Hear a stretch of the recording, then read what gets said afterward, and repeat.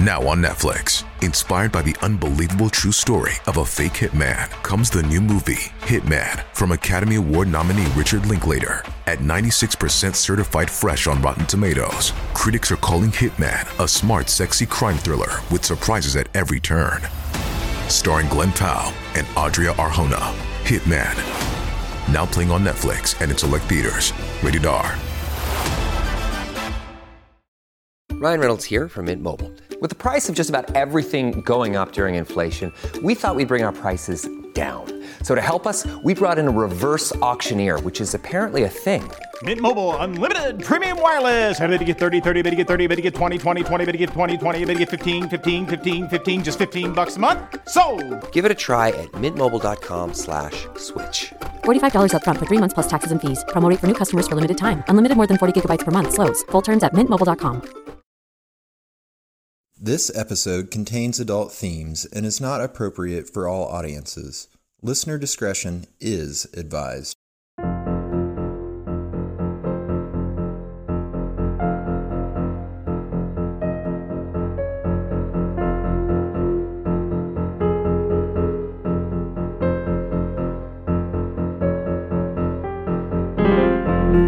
Oh, hello, the world.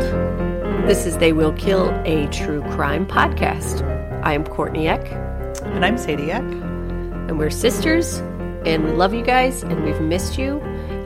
Well, you've heard us more recently, but we haven't recorded in a while because we took a pause. So this is a very exciting moment for us. It's very good to be back.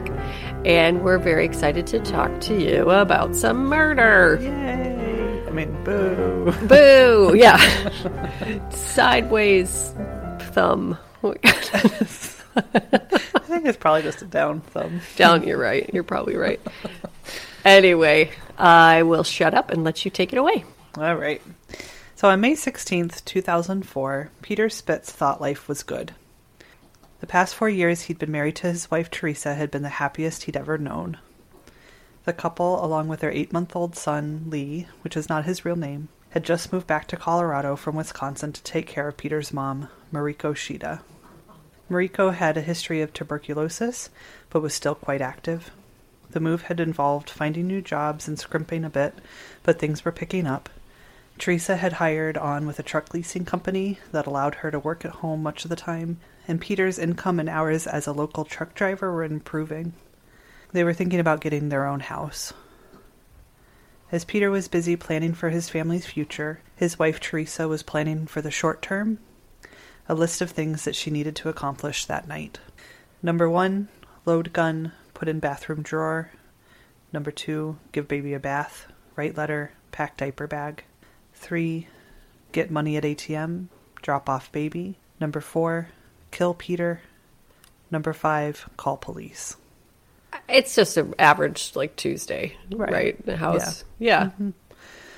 And just in case you get those out of order, it's important to make a list. Right. So that you don't want to forget something. No, you don't want to kill the person before you do the bath. Right. It just really throws things off. Yep. May 17th, just before 4 a.m., Peter woke to find Teresa dressed. She told him she needed to go out for a diaper rash cream. She and the baby would run to the store and be right back. Peter rolled over and fell back to sleep. He had a few hours before his alarm for work would go off. What he didn't know is that Teresa set the clock back to be sure he wouldn't wake up before she came back. Ugh. She didn't want him to make it to work that day. I'm so nervous. Teresa drove her son to her close friend's house, Dawn and Sheila Reynolds. She told Sheila that Peter was having chest pains. Would they mind looking after Lee while she ran to the hospital? After Teresa left, Sheila Reynolds discovered that Teresa had brought not only an unusually hefty load of diapers and other baby care items, but Lee's social security card and medical paperwork as well. Also in the diaper bag was $500 in cash, some jewelry, a diary, and a letter giving the Reynolds custody of the child. What? Mm-hmm. She made it back to the house shortly after 5 and took the loaded gun from the bathroom. Peter was still sleeping. She put a pillow over his face and fired. She started to leave, but she heard screaming behind her. She went back and shot him in the face again. This time she made it to the stairs, but there was still noise coming from the bedroom, and now her mother-in-law was calling from downstairs, wondering what was going on. Oh my God. She went back to the bedroom. Peter was crawling on the floor, moaning. She shot him in the right temple, then headed downstairs. Oh, my God. Later, the police would not be able to determine if Mariko knew she was in danger and was trying to flee the house, or if she was trying to find her glasses before calling 911. Either way, Teresa caught up with her in the kitchen and shot her in the back of the head. Jesus. She died instantly. Mariko was 78 years old. Ugh. Teresa went outside to her car and called the police. She gave them her address and said shots had been fired. When the dispatcher asked her name, she hung up. A few minutes later, she walked into the Inglewood Police Department and handed the empty revolver to an officer in the lobby. A detective took her into an interview room and advised her of her rights. Teresa declined to answer questions and asked for a lawyer. But she did have a question of her own. Quote, "Are they both dead?" she asked. It turned out she'd only been successful killing one of her victims. The police had received 2 911 calls from the 2900 block of South Cherokee that morning. One had been the hang-up call about shots fired.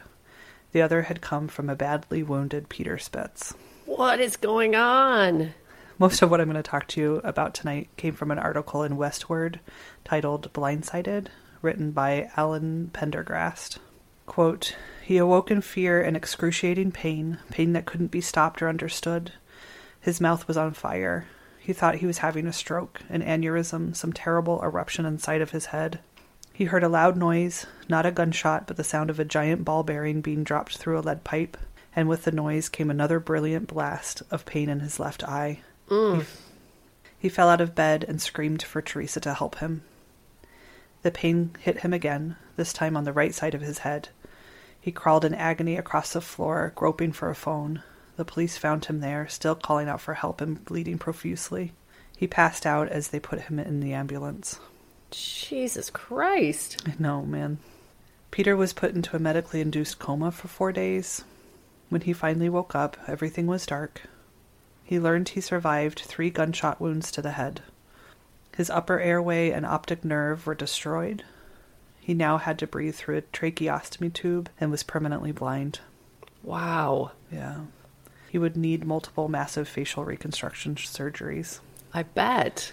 I mean, you Yeah. can survive point-blank range 3 gunshots to the head. Yeah. How? I don't know, man. That is a lot. That is a lot. Unbelievable. Unbelievable. Like, 1, I understand, but 3. Yep. Holy man. No. I know. Horrifying. Horrifying. Especially, like, asleep. I don't know. I don't know. There's a lot to unpack with that. Mm-hmm. Yep. 2 Inglewood detectives came to talk to him. Quote, "They were trying to tell me something, but they didn't want to say it," Peter recalls. "Finally, I asked them about my mom, and they told me she didn't live. I asked them what happened, and they told me that they believed my wife did it." He couldn't believe it and became furious with the detectives. In his mind, there was no way Teresa would do something so horrible. They loved each other. She adored his mother. The detectives were sure of their facts. She turned herself in and gave them the murder weapon. Jesus, can you imagine? No. The person I rely on the most, by far, they just shot me in my sleep. Yeah. And you have to go through all of this alone and then knowing that they betrayed you. And Yeah, awful. Awful. While laying in his hospital bed, he looked back on his life and his relationship with Teresa. Everything had been going so well. What had he missed? What was the evil he'd failed to see, so monstrous that it had cost his sight and his mother's life? Peter was born in Michigan, but raised all over the country. His father was a political science professor. They spent his childhood moving from one college town to another. Unlike his dad, Peter cut his high school education short and joined the Marines. He served 4 years and then, in 1983, went into the reserves as a recruiter. Another recruiter and drinking buddy named Harry had married a woman who had children from a previous marriage. Peter liked Harry's stepkids, one in particular, 10-year-old Teresa. She was quiet and obedient, bright and funny. Peter didn't really like the way Harry treated her. Harry was a bit of a bully, but he didn't think it was his place to speak up. As the years passed, Peter and Harry drifted apart. Peter had 3 children with his first wife, and their marriage fell apart. He got a divorce and became a long-haul trucker. One day in 1997, he dropped in on his old pal, Harry, in Kansas. It had been several years since he'd seen him. He also saw Teresa again. This time she was a completely different person from the kid he knew years ago. She was now 18 and gorgeous. Peter was 36, had been divorced for 10 years and was lonely. The two clicked. Peter thought Teresa had a great sense of humor and described her as intelligent, beautiful, and outgoing. They started dating a year later when Teresa was 19. They moved in together quickly. Members of both families were not happy with the relationship. They could not get over the age difference. Some people thought Peter was intent on rescuing her from bad previous relationships where she was mistreated. How many bad relationships could you have at the age of 18? That's an excellent question. Right? Yes. Well, she dated Daryl from age 12 to 14. That guy was real bad news.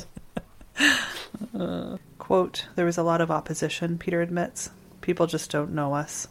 I think she was looking for someone she could trust, a confidant. I had a great deal of respect for her, and I was madly in love with her. The typical crazy guy in love. They got engaged and started driving trucks together. They made good money and soon had their own long-haul truck. Peter's trucker pals considered him to be the luckiest guy in the world. Teresa was not only young, but sharp, and a real sweetheart, too. The kind of person who handed out change and bottles of water to the homeless. She could really light up a room. They were married on August 5th, 2000. Quote, it was a picture-perfect wedding, recalls John Hunter, who was the best man. They seemed to be a good fit, and Peter's mother seemed happy for both of them. The plan was to drive a few more years, but then Teresa got pregnant, and Peter's mother's health took a bad turn. Peter says Teresa insisted they move to Inglewood to take care of her. Quote, they got along famously. Teresa even said, I love your mother more than I love my mom. Wow. Yep. The move was stressful. New baby, new jobs, tight finances. But before Teresa snapped, the situation had been getting better. Peter didn't consider the short-term problems to be a big issue at all. Peter admits the more he thought about it, the more he came to realize that Teresa didn't see herself the way others did. She had been an A student, a high achiever at everything she took on, but she seemed to lack confidence in herself and all that she did. He could never understand why someone so smart and attractive would have such a lousy self-esteem, but she did. How old is she at this point, do you know? Sorry. Early 20s, right? Yeah. Yeah. Yeah, so 2000. I think they met in 97. She was 18, so... 21. Yeah, Just at the most. Tiny kid. Mm-hmm. When he first started dating her, she seemed to be under the impression that she had to sleep with guys in order for them to like her. Mm-hmm. Once, early on, they'd argued and almost broke up. In a particularly dark mood, Teresa had said, quote, I've always felt that someday I'm going to destroy everything I love. Whoa. Mm-hmm. I've never felt that way. No, no. The words hadn't meant much at the time, but they had stuck with him now. Jesus. Many of her issues seemed to stem from her troubled childhood, which Peter learned about in bits and pieces over the years. Her biological father was an abusive man who'd split before Teresa was old enough to remember him. Mm-hmm. Shortly before the wedding, he'd sent an email threatening Peter and warning him to stay away from his daughter. Oh, no. Yeah. Quote, I turned that over to the Inglewood police, Peter says. He was living in Arizona at the time and was a registered sex offender. Oh, no. Her mother had remarried twice. Before Peter's friend Harry, there had been another stepfather in California. One of Teresa's earliest memories was of discovering her stepfather's nude body in a pool of blood. What? Mm-hmm. He was dead from a gunshot wound to the head, which police ruled an accident or suicide. Oh, no. Yeah. Teresa was just shy of 3 years old. The next-door neighbors found her there, covered in blood, trying to wake him up. Oh, my God. You know. I mean, that's enough to split your personality in two. Right. Plus a sex offender father. Like, Jesus. In the weeks before the shooting, Peter had woken up in the middle of the night a couple of times to find Teresa crying in bed. She told him she'd been having nightmares about stabbing him. Mm-mm. Yeah, it sounded disturbing, but not like she was afraid that it was actually going to happen. Mm-mm. No, no, no, no, no. No. If Laura... Mm-mm. He suggested she talk to her doctor about it, but she insisted that it was just a dream. Teresa's trial began in October 2005. Because of a lack of clear motive for the shootings, the question of Teresa's mental state became the focus of the trial. The answer to that question came down to two psychologists with very different opinions on what was going on with Teresa the night she shot Peter and murdered his mother. I'm dying to hear what they have to say. I'm over here playing like, which personality disorder did she develop through childhood trauma? Because holy shit. Right. The first doctor to examine Teresa was Robert Miller, a forensic psychiatrist at the University of Colorado Health Sciences Center. He was the former chief of psychiatry for the state prison system and often testified for the prosecution. But this time he concluded that Teresa had suffered a genuine psychotic episode. Mm-hmm. The night of the shootings, she was operating under the influence of what Miller called, quote, command hallucinations, which related to the list that she had to accomplish. What do you know what a command hallucination is? So I assume that it's, whether it's auditory, I would assume auditory, but she's being commanded by a hallucination to complete the list that she wrote. Right. Like Son of Sam stuff, if that was real. Right. Teresa told him she'd been having, quote, bad thoughts for some time about hurting herself or her loved ones. The thoughts may not have been a full-blown auditory hallucination. Here we go. Voices in her head telling her what to do. Mm-hmm. But Miller believed she was powerless to resist them. Right. She had considered suicide, but then the thoughts had focused on killing Peter, which she believed would be an even greater punishment for her than her own death. Oh my God. Mm-hmm. Holy shit. I've never heard that before. Mm-hmm. When Miller asked if she thought killing her husband was wrong, Teresa told him that, quote, it was better for Peter because he was a very sad man and would be happier in heaven where God would give him peace. Wow. Yeah. The second doctor who evaluated Teresa at the state hospital disagreed with Miller about the degree of her psychosis or whether she was, quote, powerless to resist the impulse to kill. The same list that Miller considered an example of her insanity was used by prosecutors as proof that Teresa had planned and carried out her crime methodically, knowing exactly what she was doing and what the result would be. Yeah, I mean, wow. Yeah.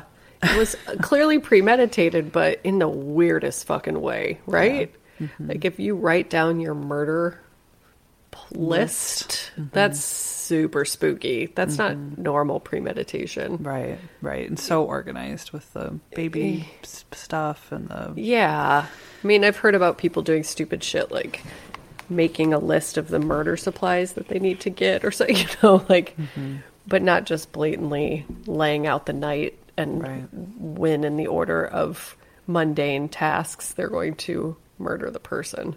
Right. It really, really, really spooks me out. Mm-hmm. Teresa not only removed her son from the house before her rampage, but looked up the address of the Inglewood Police Headquarters so she'd be prepared to turn herself in, a good indication that she was aware of the criminal nature of her actions. While the experts debated her culpability, Peter had no doubts. The Teresa he knew would never hurt him or his mother. She adored them both. She must have suffered a psychotic break. A restraining order had been issued, forbidding contact between Teresa and Peter. But 6 months after the shooting, when she was sent from the jail to the mental hospital for evaluation, Peter called her. Quote, she was pretty shocked that I called, he says. We talked a lot. She was definitely expressing remorse. She hated herself and she didn't understand why I was calling, why I was supporting her. But I didn't want a divorce. I know it sounds crazy, but we talked about staying together and working through it. What? Wow. Yeah. The two started communicating regularly. Teresa's letters, which were covered with smiley faces and hearts, said things like, quote, I have 2 poems that I've written over the past year just for myself to purge thoughts or emotions. One is really dark and personal, and it makes me a bit scared showing it to you. You're my best friend and husband, but it's hard for me to reveal the sickness to you of all people. I want to take care of you and protect you from any more horrors. Babe, thank you for still believing in me and supporting me. I'm trying to do right and hang on. Wow. I know. It's so wild. So wild. Wow. But, yeah, man, if I really believed that my spouse actually had a psychotic break, which it sounds pretty convincing that she did, I don't know. I mean, killing my mom, throwing that into the mix, that would put a little bit of a wrench in my love for the person, but shit, I don't know. That's something I'm going to have to think about. I know. You It's know? so wild. Yeah. Well, and especially, like, if you're going through the hardest, worst thing that you've ever gone through, is like I said before, I would not want to do that without the love of my spouse, you know? Like, I think probably it's easier in some ways to believe it's a psychotic break than, like, she planned this. Like, yes. Know? Like, it would be much easier to be like, okay, this is why it happened, and it's an illness, and not that she's just a crazy psychopath that up and decides to kill him and his mom. Yeah. For no reason. Right. And I don't know if we're there yet, if I'm jumping the gun, but was there any evidence of an affair or anything like that? Yeah, we'll talk about it. Okay, I'll keep quiet. I'll wait. Yeah. Peter offered to assist Teresa's defense in any way he could. His willingness to help amazed her attorneys and appalled some of his friends and relatives. Quote, I always supported Pete, but I could never understand his unquestioning devotion to her after the shooting, says his friend John Hunter. Yeah, can you imagine? No. It's like if my friend's boyfriend calls her fat or something, I'm like, done forever. Never, no, not talking to them, like, let alone shoots them in the face and then murders their mother. Right, yeah. Jesus. Real hard. No. People told Peter he was too forgiving. Quote, I'm not a forgiving guy, he says, but you don't have to forgive somebody for being ill. If she'd been driving a car and had a brain aneurysm and my mother had been killed and I'd been injured, would I have to forgive her for that? It's pretty good perspective if we're talking about actual mental illness. Right. You know, I don't disagree with that. Right. The decision to support his wife came with a price. Peter's son was still in the care of the Reynolds, who had obtained a court-appointed guardianship while Peter was recovering from his injuries. As a defense witness, Peter could have little contact with his son, since the guardians were listed as witnesses for the prosecution. Really? Mm-hmm. I don't understand. Oh, I get it. He can't have contact with them. Right, because they're on the other side. Right. Mm-hmm. Whoa. Yeah. And I think in an article, the Reynolds are her aunt and uncle, but through marriage. Mm-hmm. So it's sort of like a tricky... They're not, like, family, blood-related, but they're, like, family friends. Got it. Yeah. His defiance of the no-contact order with Teresa led to heated words with the prosecutors, one of whom threatened to charge him as an accessory after the fact. What? Mm-hmm. Peter began to feel as if he and Teresa were, quote, the two most hated people in Colorado. Fuck. Wow. Poor Peter. Poor Peter. At trial, the defense presented witnesses who testified about Teresa's troubled childhood, including the violent scene of her stepfather's death. But even Miller, the psychologist, the defense's own expert, was skeptical of her claim to have a direct memory of the event, as well as the suggestion that such an early trauma could trigger some form of post-traumatic stress. I don't think that's accurate, right? No, I mean, that's how, when I was reading that, I felt the same way, but then I was like, you know what, that guy's like an expert in his field, so I should probably step back. No, listen, I watched Dexter, and we all know how Dexter became a killer, sitting in his mom's blood, so... That guy's wrong. That guy is wrong. He needs to watch Dexter and then restart his practice. Yeah. Shit. I know. I do think that probably we don't give enough... Not probably. I don't think we give enough credit to early childhood trauma.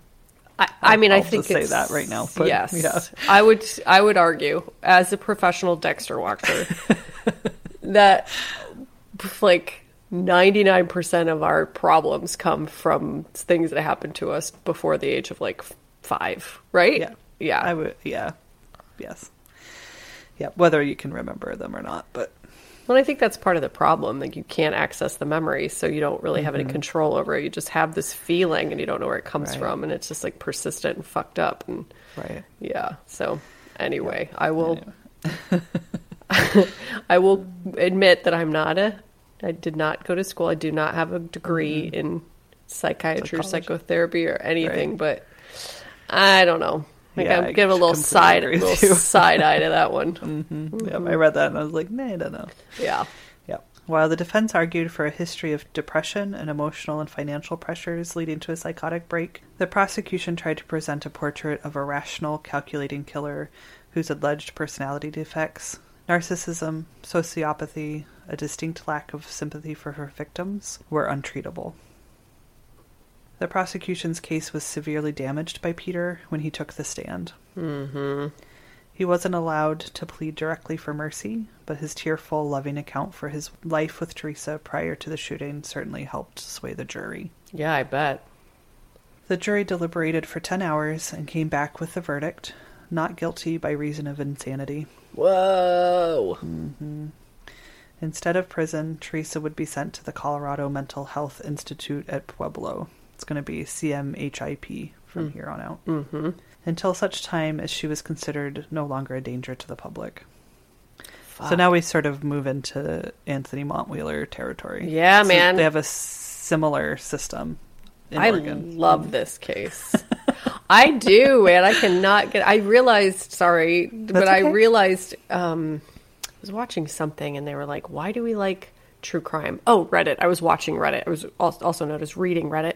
And somebody was like, why do you like true crime? And I was like, it's something I think about all the time. But I realized that it's because the psychology behind it. Like, I just love to figure out why people do things. I always say I have to know the end of the story. Yeah. No, I have the same feeling. I read the article and I was like, oh, God, this is so good. But it felt too similar in some ways to the case that we covered recently. Yeah. But I could not stop thinking about it. And I finally was like, all right, that's okay. We'll do more mental health. Fuck yeah. Yeah. Do it for me. Thanks. Do it for the world. I will. So after the trial, details about Teresa started to emerge that troubled Peter. During the months she spent in jail, Teresa was romantically involved with 2 other female inmates. Mm-hmm. She later admitted both relationships to Peter. One of the women even stayed with him briefly after being released. Oh, no, Peter. I know, buddy. Oh, some codependency issues. Major time. Big time. Before he realized that Teresa's, quote, friend was something more than that. Oh, I'm sorry. So she stayed with him after she was released before he realized that there was something more going on. Okay, so he just got played. Okay. Yes. She was also caught stealing money from Peter, so he asked her to leave. Yeah. Teresa's friend then moved in with Peter's next-door neighbor, Chris and Tanya Martinez, for a few months until they also asked her to leave. Yep. They kept some of the woman's property for back rent. Among the items were drawings and letters from Teresa, which they read with increasing alarm. Oh, boy. One letter gave a detailed account of the night of the shooting. Quote, quote, it was like reading a novel, Martinez says. There was a lot of planning. I don't think she intentionally meant to murder Peter's mom. In the letter, she showed a lot of affection toward her, but she said, quote, that bitch walked out at the wrong time. No. Mm-hmm. She continues, quote, she wrote that she's going to get out and finish the job that she was meant to do. She said she wants Peter dead, simple as that. She was unhappy for a very long time with Peter. I think she wanted a woman, basically. And she said she had another person in her head, a little boy talking in her head. I wish you could have like a clenchy teeth emoji 100% right now. But I've never sat up so straight my entire life either. Holy shit. I know. Oh my God, a little boy talking inside your head is so creepy. God, like how many true crime cases have we covered and how many of them actually like affect me? This one's really kind of fucking with me. You know, it's really getting under my skin. Yeah, well, good. Shit. Psychiatrists on both sides of the Spitz case ruled out any possibility of multiple personality disorder. But Martinez says Teresa's friend claimed to have met the little boy when the pair celled together. Quote, she said sometimes they'd be talking and the little boy would come out and start cussing her out, that she was a bitch and that if she fucked with her, she'd kill her too. And she'd just say, Teresa, tell the little boy to go to sleep. What the fuck? Mm-hmm. They actually showed this letter to the defense. Mm-hmm. But nothing was ever done with it. Really? Mm-hmm. The defense. I don't know why they didn't give it to the prosecution. Right. To the defense. Yeah, because Peter was working with the defense. Whoa. But I don't know. Yeah, so nothing came of the letter. After she'd been at the state hospital for a year, Teresa filed for divorce and petitioned the court to change her name. Quote, she told me that it was part of her therapy, Peter recalls, and that changing her name would make it easier for her when she got out. As slow as I am, that's probably when it dawned on me that it was over. Mm-hmm. After her sentencing, Teresa spent less than 5 months in a maximum security forensic unit. She was then moved to one that falls somewhere between intermediate and minimum security. What? What? 5 months. What? She went from being highly monitored in all of her activities to what's known as ONGU, or on-grounds unsupervised privileges, meaning that her movements were far less restricted or observed. How is that possible? Don't know. It's like the fact that that guy who chopped up, macheted the guy to death on the Greyhound is free. No, no, no, no. Yeah, it's such a fine line. I guess it makes me want to learn more about like what is it that the professionals, like the mental health professionals, deem right safe. Like I don't know how you ever decide that someone's been treated for mental illness and is safe to re-enter society. I mean, I think if you killed somebody, you probably should just stay in a hospital forever. You know, like you need that treatment.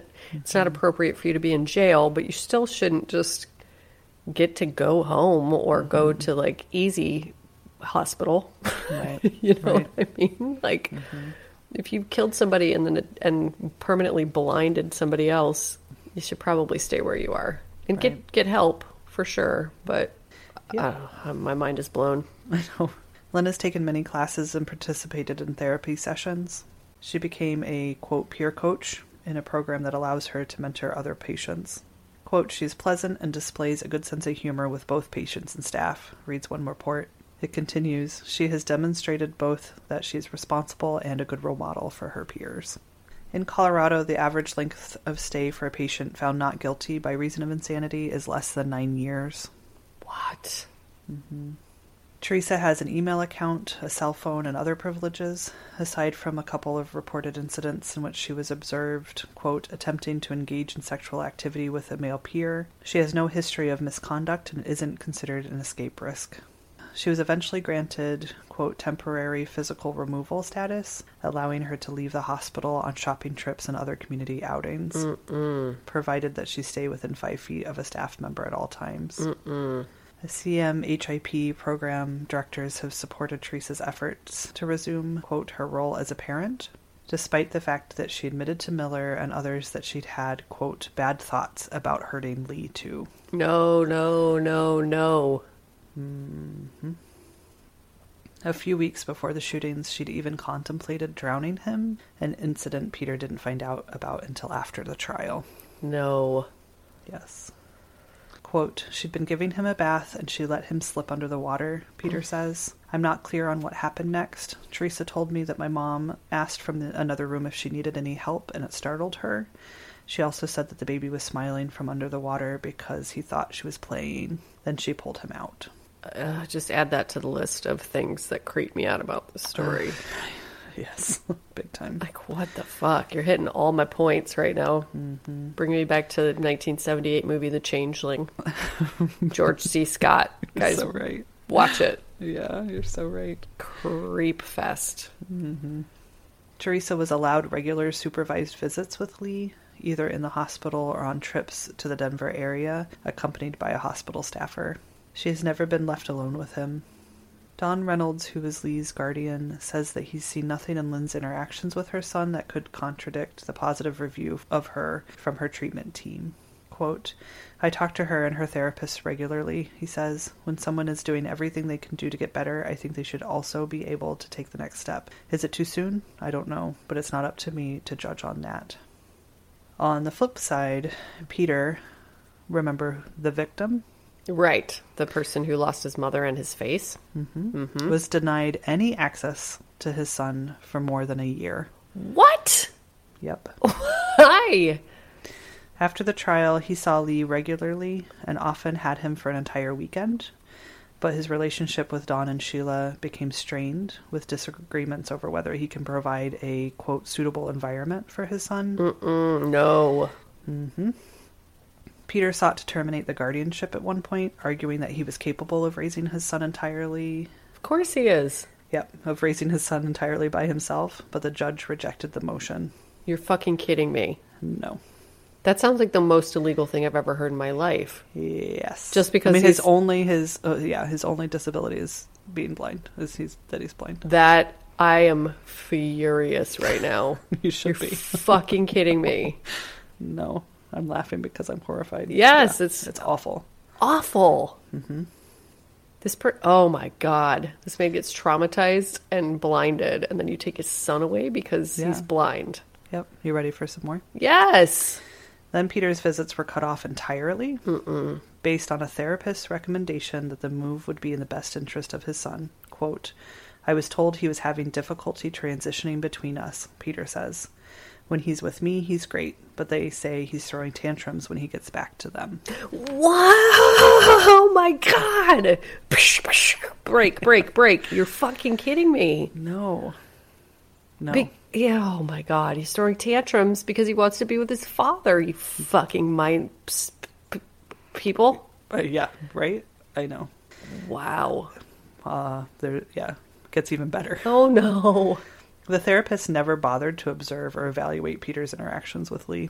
I might vomit. Yep.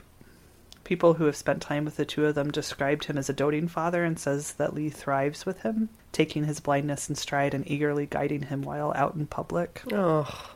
Adding even more insult to injury, Teresa was allowed to testify at a custody hearing and told the judge that she was concerned that Peter, the man she tried to kill, might harm Lee, the son she tried to drown, in the future. I am so speechless. I know. It's just like the craziest, most awful shit. I'm so speechless. What do you do? What do you do in that situation? Burn the motherfucker down. Burn the motherfucker down. Defund the police. Defund the courts. Defund the state of Colorado. I know. God. Quote, Teresa stood up in court and accused me of being a child molester, Peter says. Oh, no. The allegation apparently stemmed from an email exchange that the two had had, in which Spitz wrote something about how he was so lonely he might be reduced to cruising nursing homes or buying an, quote, underage girl in Latin America. Ugh. Yeah, which is off-color joking, of course. Of course. Peter says, but it wasn't unusual in their communications. Right. Fuck. Yeah. The accusation didn't go anywhere, but it was the last straw for Peter. He keeps contact with Teresa to a minimum. Quote, what I've seen over the years is that she's totally focused on herself, he says. She wants her freedom. She really thinks she's going to be back in our son's life.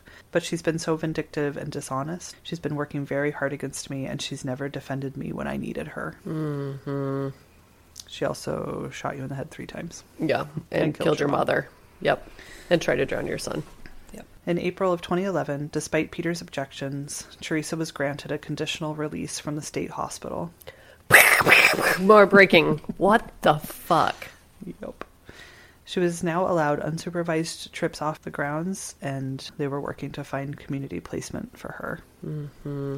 In July of 2011, after 7 years apart, Peter was finally able to regain custody of his son. You've got to be kidding me. Nope. Dawn and Sheila admitted to allowing Teresa to have overnight visits with Lee. The judge terminated the guardianship and gave Peter full custody of his son. Oh my God, they only gave him the custody because the other people fucked up? Yep. Oh my God. After the hearing, Don Reynolds announced that the couple had planned to appeal the hearing. He argued that he and his wife were the only, quote, parents that their son knew. The couple was in the process of adopting the child before the judge ruled against them. That is so awful. Mm-hmm. Yeah, as far as I can tell, the appeal never happened, didn't go anywhere. Thank God. Yeah. Peter said that when he and his friend went to pick up his son after the court ruling, quote, we were told that Teresa was curled up in a ball in the corner of the basement and unable to return to the mental hospital in Pueblo, 100 miles away, per doctor's orders. So there she is, like, in the kid's house, curled up on the floor of the basement. Wait, I missed something, I think. So Peter says that when he went to go pick up his kid after the hearing, that Teresa was there in the house. She had been let out at this point. And so she's at the Reynolds house creeping in the basement. Like laying on the floor, can't get up, and isn't able to drive herself back to the hospital where the doctors said, okay, got to come back. And she couldn't manage to do it. Jesus. Yeah. So unfortunately, I couldn't find any updates on Teresa after 2011. There's just nothing. Like I hear that maybe her name she changed her last name again. I assume that she's still under the supervision. You know, I don't think she's been released from the mental hospital altogether. Right. So I think it's probably just sort of status quo for her, that she's still under the care but allowed to do as she pleases, more or less. Wow. And there's really nothing much more out there about Peter and Lee either. I did find Peter's Facebook page, and there's some younger pictures of his son. They look really happy. He has a guide dog, beautiful German Shepherd. But it's after she was released and he was allowed custody of his son, then the report stopped, which I think is fine. Like, let's let the father and son have their time together. I hope they were really able to move past all this terrible shit that Teresa put them through. God. Well, and the kid was 7 when he finally got, like 7 or 8. Mm-hmm. Yeah, and that was in 2011. So he's adult getting now. Into pretty quick. He'll be grown up. Holy mazzoli. So yeah, there you have it, folks. Bravo. I haven't yet figured out what I'm going to call this case, but I'll put a title with there somewhere. Just call it Fuck Cakes. There you go. It's the story of Fuck Cakes. Fuck Cakes, clenchy teeth emoji. Holy fuck. Wow. Mm-hmm. So ultimately, it sounds like she was just a horrible person. Like, she was very deeply mentally ill, probably had a personality disorder or 3, right? Mm-hmm. Like, she just wasn't an innocent person that suffered a split. Right. You know, it's so hard, I guess, and I don't know, like, she was young.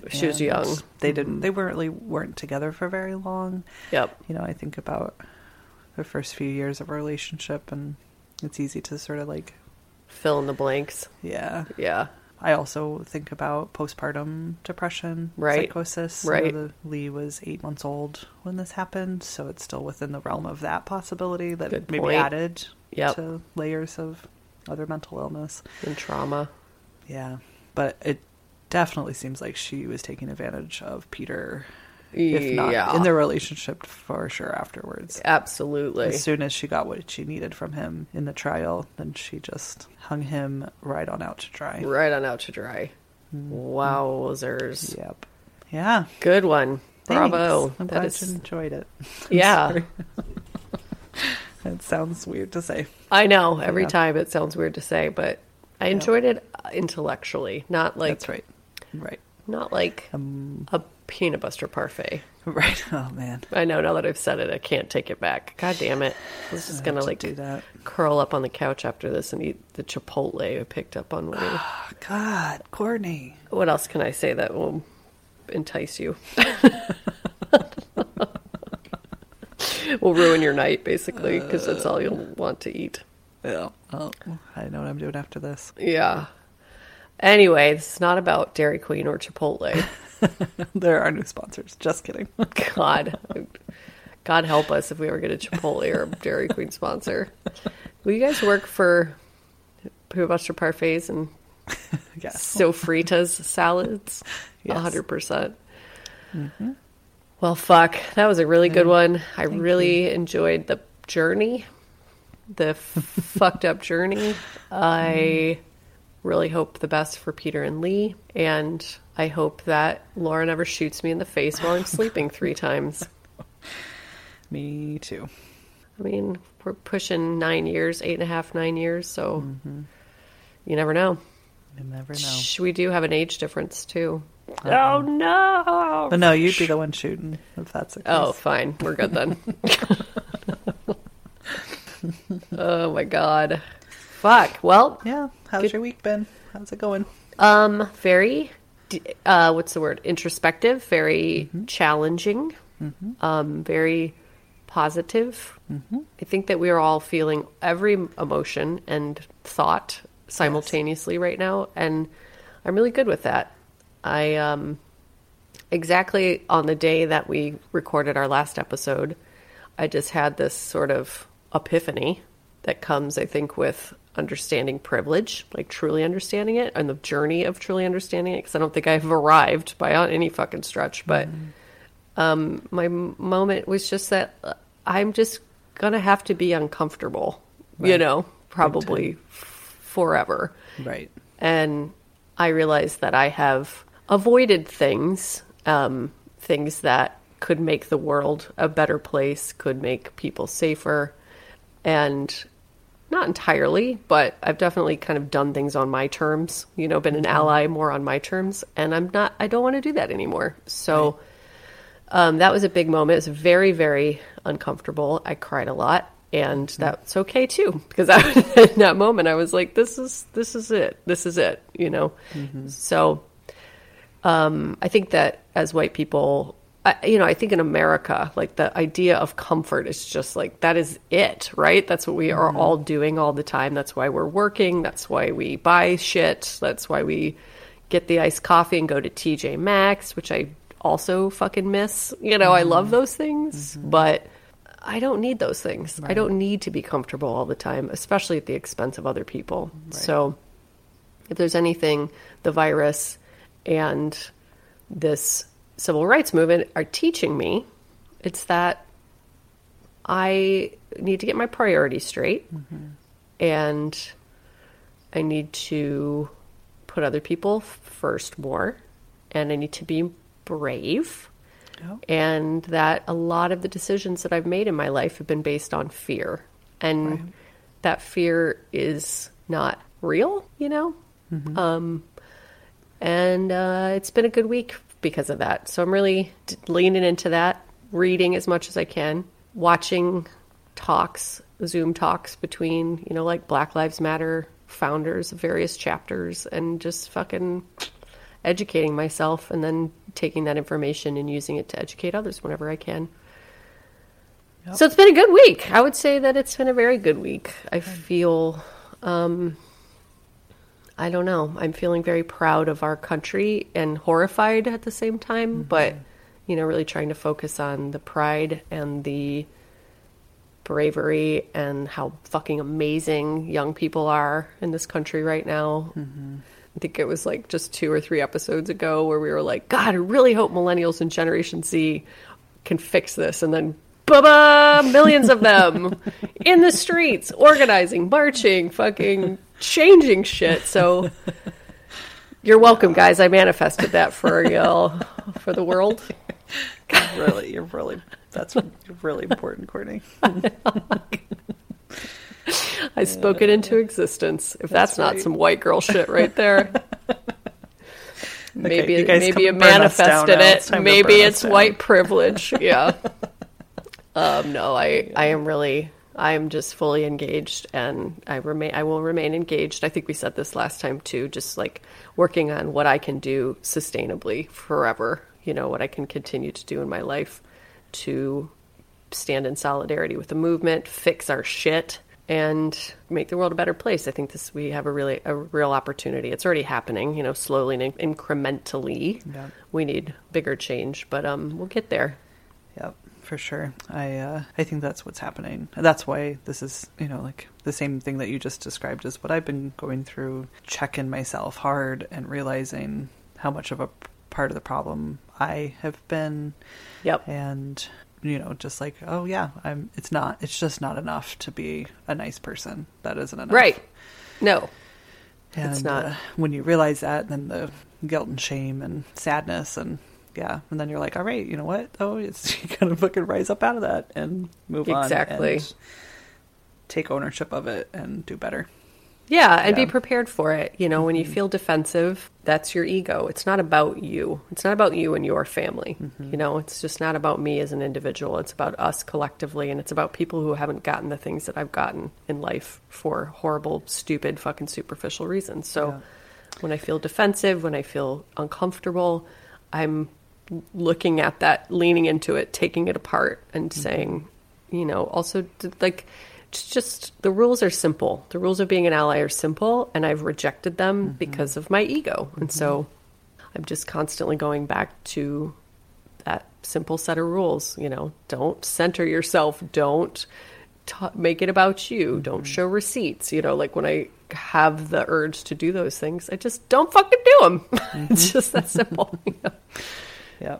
And talking about how it's been like this huge change all of a sudden, really quickly. And it just seems to like be clicking. I hope it continues. But I was thinking about on one of your Facebook posts that you posted, our dear friend, listener, Joe Bollinger. Hey, Joe. Hi, Joe. I know you're listening. He wrote a comment. You had posted a big long list of all the things that had happened in just a few weeks with the protests. And he says, there's a way that the public policy theorists talk about change called, quote, the punctuated equilibrium theory, which is basically change is rare, but when it happens in big leaps. Mm-hmm. It's amazing to see one of those leaps happening, quote, in parentheses, finally, on such a life or death set of issues. Yes. And Joe's a super smart dude. So when it comes from him, I'm like, yeah, man, I hope this is one of those leaps. Like, let's just do this, you guys, please. Yep. Enough is enough.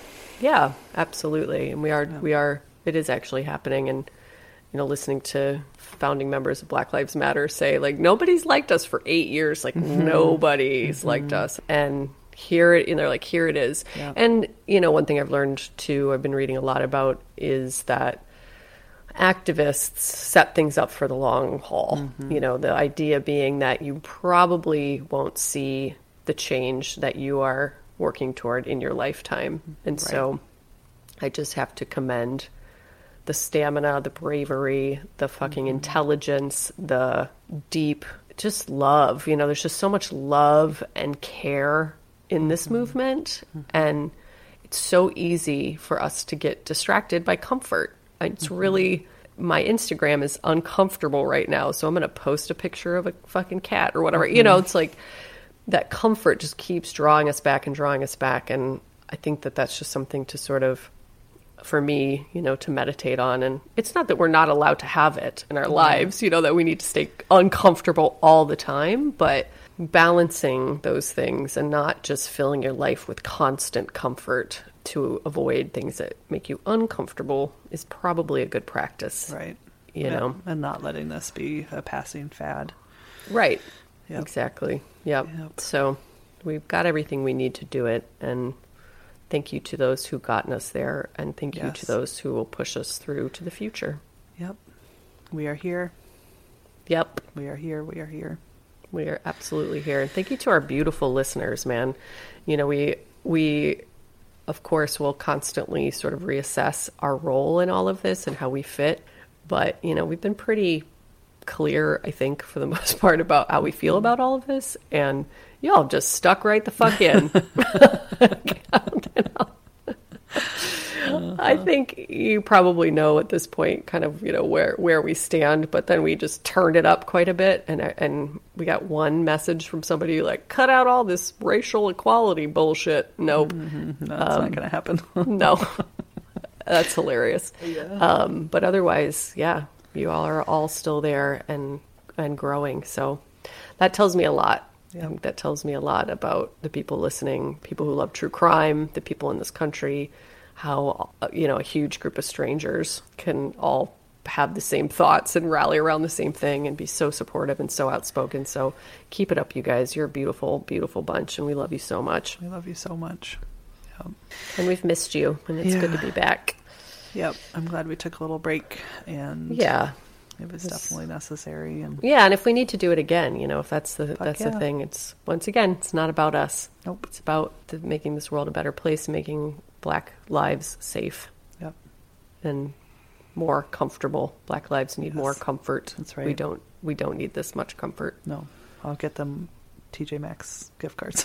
Fuck, I was just gonna say though, man, I haven't been back to the TJ since the virus hit. I went by the other day and there was a line down the fucking sidewalk, and it's not like I need that in my life, but I just live for the hunt. It's like, is it gonna be a Cynthia Rowley day, or is it gonna be like a pair of Vince pants for $30? Jackpot day. We just live in very different worlds. I still think I'm just on this podcast, I paint such an interesting picture of myself. I really do embrace my basic side, clearly. I am a little bit more complicated than that, but it's fine. I also think that TJ Maxx is one of those places, one of those things that like most women can agree on, right? Yeah. Like most women can't resist the siren song of TJ Maxx. Like, Right. even Laura, who's, like a fucking hot artist, intellectual. Man, get her into a TJ Maxx and she can't resist it. Right. No, It's there's too much good stuff. It's the thrill of the hunt. Yeah. So Right, so far we got TJ Maxx, HelloFresh, Chipotle, Dairy Queen. Dairy Queen.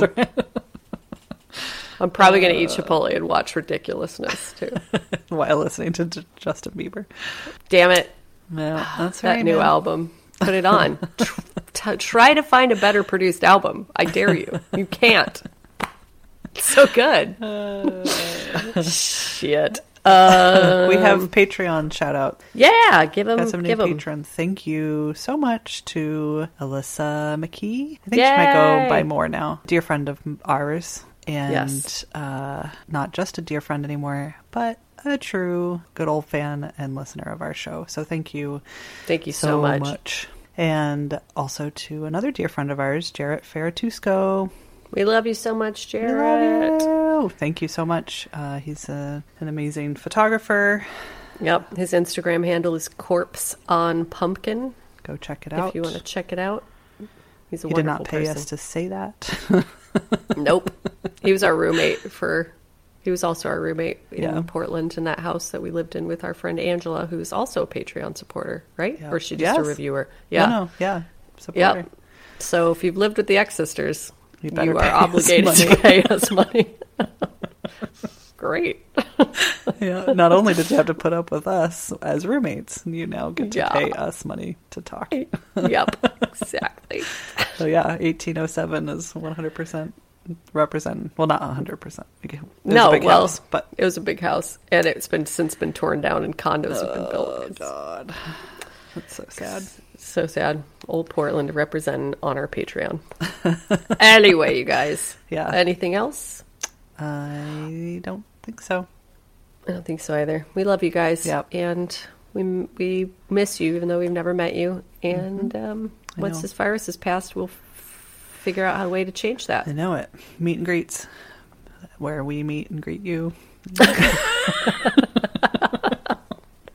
Meet and greets by nature.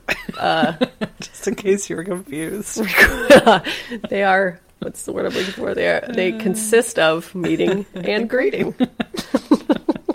I will meet you. You will meet me. We will say hello.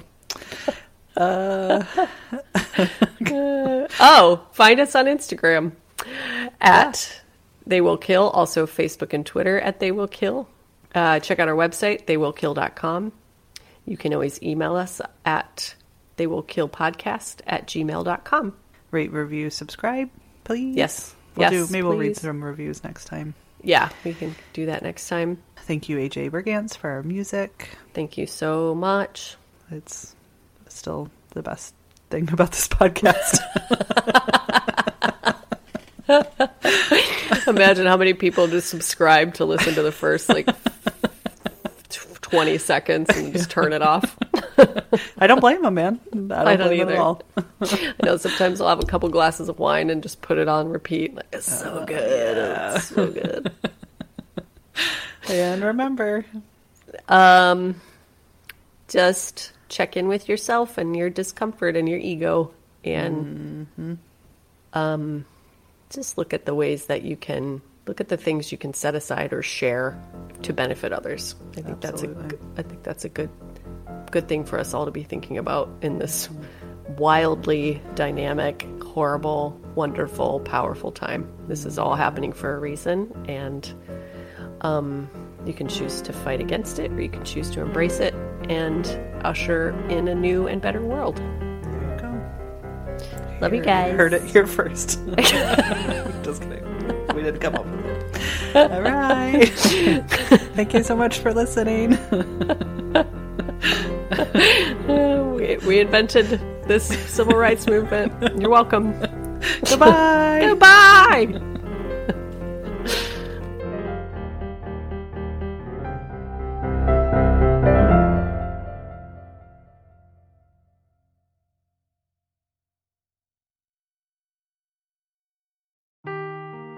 Seeking the truth never gets old. Introducing June's Journey, the free-to-play mobile game that will immerse you in a thrilling murder mystery. Join June Parker as she uncovers hidden objects and clues to solve her sister's death in a beautifully illustrated world set in the Roaring '20s. With new chapters added every week, the excitement never ends. Download June's Journey now on your Android or iOS device, or play on PC through Facebook Games.